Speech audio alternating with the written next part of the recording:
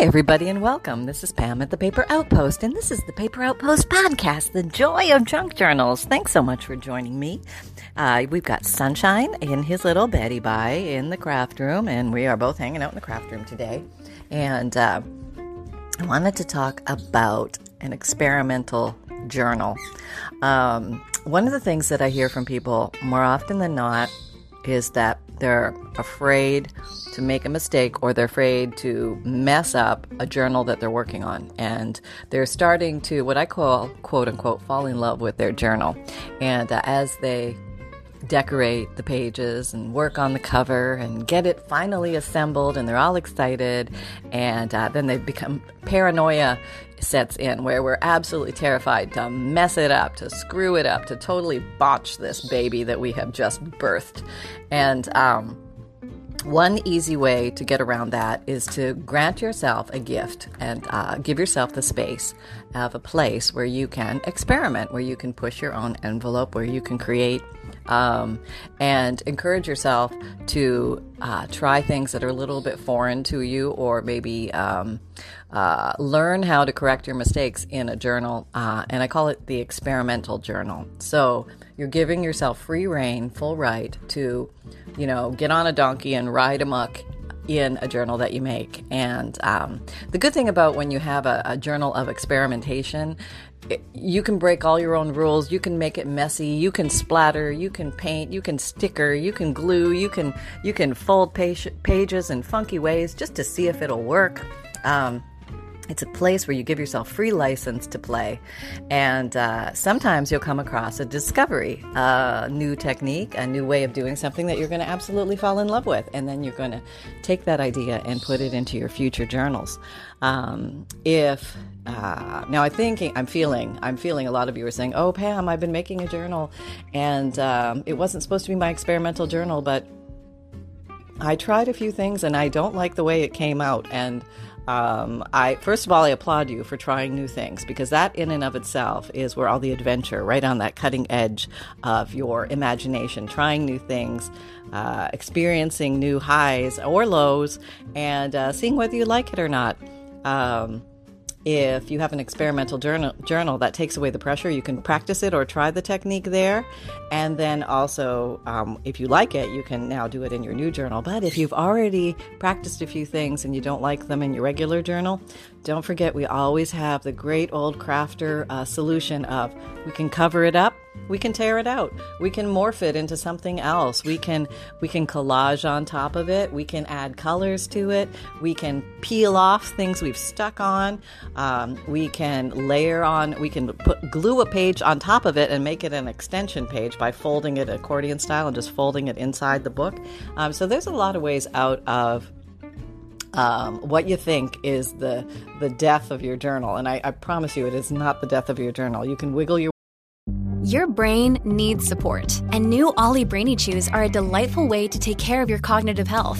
Made with scientifically backed ingredients like Thai ginger, L-theanine, and caffeine, Brainy Chews support healthy brain function and help you find your focus, stay chill, or get energized. Be kind to your mind and get these nootropic chews at ollie.com. That's OLLY.com. These statements have not been evaluated by the Food and Drug Administration. This product is not intended to diagnose, treat, cure, or prevent any disease. Way out of this so many different ways. But if you just want to have free reign where you can just play till the cows come home and not worry about whether it's saleable, giftable, anything like that, make yourself an experimental journal. Just something to completely, just have fun with. And it can take a lot of the pressure off. It gives you a sense of it's only paper, and it's okay if I goof up, and let me see how I would fix it if I did goof up. That's a great thing to start experimenting with in your experimental journal. Let's say you make a page and you're like, nah, no, I don't think so. I'm not doing this in my regular journal. Well, at that point, it's the most important question you can ask yourself, which changes everything. It changes the playing field. It changes everything from that point on, and that is, how can I make it better? So you get out of the mindset of, oh, this is awful. Oh, I don't like this. Oh, I'm so embarrassed of that. I could never sell this, gift it to anybody. It's awful. To how could I make this better? And just live in that question for a little bit. Ask your imaginative, creative brain to just percolate on that. And every time you want to drift back over to, oh my God, this is like barf dog ugly. No, back over to, how could I make it better? Yes. And that's a little trick too. If, I don't know, it kind of goes along with the, like if you have a negative statement and you're thinking like, I'm a lousy swimmer. If you counter that thought with, but what if I could be a better swimmer? What would that look like? So you kind of leave the downside and you go into the more potentially opportunistic possibility side, and you get your brain, your God-given brain, working for you on your side to create possibilities. And you have this beautiful machinery up there to do that. And you're already creative. You're already here listening to this podcast. So you're probably thinking about pontificating on thinking, what would it like, or maybe you're actually making junk journals, which is awesome. So if you want to tickle that creative brain a little more, ask it good questions.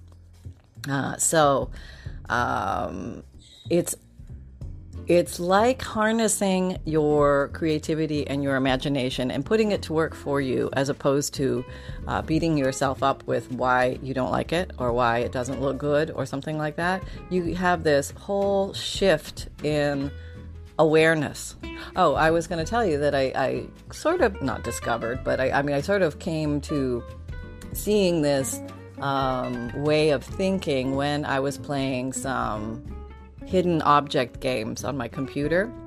And I'd have this list of objects I'd have to find on the screen. Maybe it was a library or something like that. And I was looking for all this, the candlestick and the paperweight. And I was there looking, and I couldn't find the things. And I thought it's just not there. I've made a grid pattern over it. I've scanned with my eyeballs. I've double checked, triple checked. It's not there. So I said to myself, instead of telling myself it's not there, I decided to tell myself, if I was going to find the candlestick, where would I find it? How can I see the candlestick? I am now looking for a candlestick. If the candlestick was there, I would see it now. I would just start using this crazy brain verbology where I would put myself in possibility thinking. If I was to see the candlestick, where would I see it? So then I would go with my little imaginary grid pattern. I'd be scanning the hidden object game, looking like, up, the candlestick would pop right out. It was there the entire time. And sometimes it's right in front of your face, because we get into this tunnel vision where we look past the global picture of what we're looking at, the whole picture, and we start looking at the minutia, the tiny little bits and parts. And sometimes you can miss, we call it the salt around here. We have this funny thing where my husband is eternally trying to find the salt shaker, and he goes into the cupboard and he looks and he looks and he looks and he cannot find the salt shaker, and I open it up and I go, and it's right there where it always is. And so we kind of laughed about it. It's like, can't see the forest for the trees, right? That experience. So it's the same way with creativity and imagination. Sometimes we get tunnel vision, and tunnel vision is never more apparent when you make a mistake or something goofs. You splatter something. You get your smudgy little fingerprints all over something because you've been working with ink and you smooched it. And but if you can back away and shift it to, okay, the smudge is there. I can either work with the smudge, or I can cover up or hide or remove the smudge. Okay, those are kind of the options that exist. You can also transform the smudge into something else, which is kind of fun, because little fingerprints can kind of look like, little moth wings or something like that, depending on how you work with them. I think I found personally easier for myself to do a grungy, antique, distressed model style journals, because I tend to smudge and splutch and overspray a lot. So I decided, instead of fighting it, eternally fighting it and trying to fix it or repair it or something, it was much more satisfying to move forward through it, to take it by the hand and say, okay, you are here. I now embrace you. You are part of the art. And I have a perfect example of this right now, because I'm working on a journal. I have smooched it. That is right. I am working on a journal that has a white bedsheet cover, and I was working with some inks that were below the journal, and now it has a beautiful array of, I think it has blue and pink on the white. So I'm going to work that into the design. Or I could cover it up, or I could peel off all the bedsheet, but no, that's not happening with this girl. I'm going learn how to use what is there and go forward. And I may take some water or moistness or a baby white, and I may spread the pink, sharing the wealth, maybe having it catch the top layers of the shredded bedsheet just to give like a pink-esque look. And I find that it's more fun to hold it by the hand and take it forward as opposed to fighting it and all of that. Now, if it's a little smudge and I can cover it up, I cover it up. It's no big deal. Sometimes you can work it. You can put a rubber stamp over it, or you can work it into your design. You can just start drawing on your page, or maybe put some lines on it, or maybe stencil over it. I mean, there's a million and one ways we can cover it up, and there's nothing wrong with a good cover up. I am fully for a good cover up, but if you find this is the little smooches and the mistakes and the oversprays are ruining your fun, I offer to you, just look at them with new eyes. Just say, okay, how could I make this better? How could I utilize this in the design as opposed to fighting it? Because remember, if you like using old ephemera, old papers from days gone by, some of the most beautiful things we love about them are the coffee stain drops, the smudges of old fountain pen ink, the wrinkled edges or the torn corners, the crumpliness of the paper. I mean, it's its own aesthetic. If you like that style, it's easy to embrace in your own journal. Now, let's say you're not so much into the distress. Maybe you're more into the clean, crisp, exactness, and maybe you're making a nice neutral journal, maybe whites and creams and vanillas, and with just a little bit of black accent here and there, and that's what you want to go all the way through your journal. If that's your concept and you want to keep it whistle clean, okay, then I would recommend, this is my intent. Let me set up my workspace so that I can minimize those issues if they happen. Let me understand my responsibilities in life so that if I have to jump up for the doorbell, I have to jump up for the phone, I have to jump up and make dinner, whatever I'm jumping, that table can get knocked or jostled. Maybe I want to assess my hands. Are they clean or dirty hands? And in other words, do I have ink all over my hands often? If I do I have a way to remove the ink very easily accessible at my desk, where I don't have to get up and knock the desk over and knock my drink over that's on the desk? Which is really not a good idea when you're crafting, because sometimes we can accidentally drink paint water. We don't want to do that.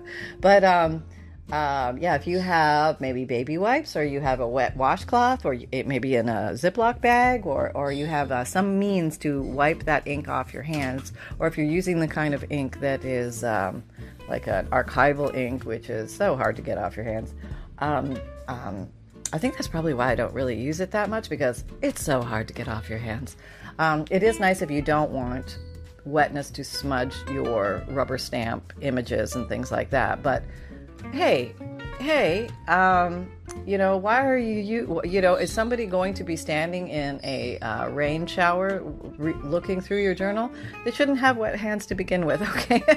But if you want to do some spraying on those, you can, to seal them. And especially if you want to seal the cover, you can do that, because a lot of fingers will come along and touch it, and they may have greases and oils and potato chip fingers or popcorn fingers, or, they were just in the cookie jar or something like that.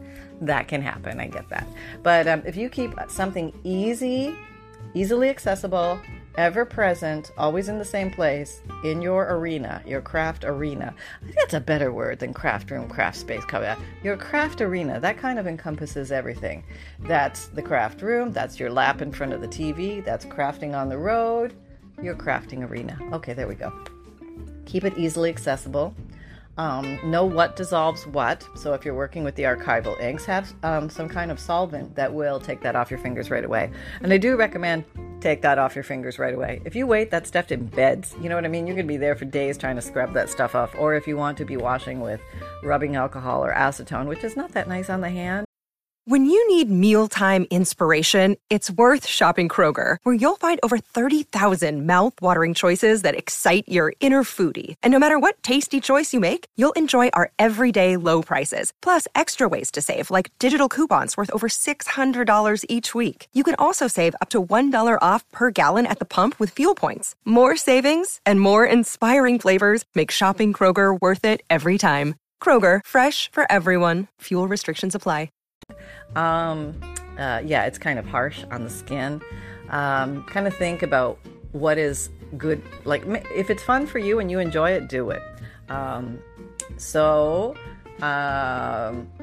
I'm not very good at washing. Like, when I start crafting, I just want to go. You know what I mean? I get all excited. I want all my stuff in front of me in my craft arena. And I just want to, I get, the ideas start to flow. And I'm asking myself the question, okay, how could I make this better? How could I make that better?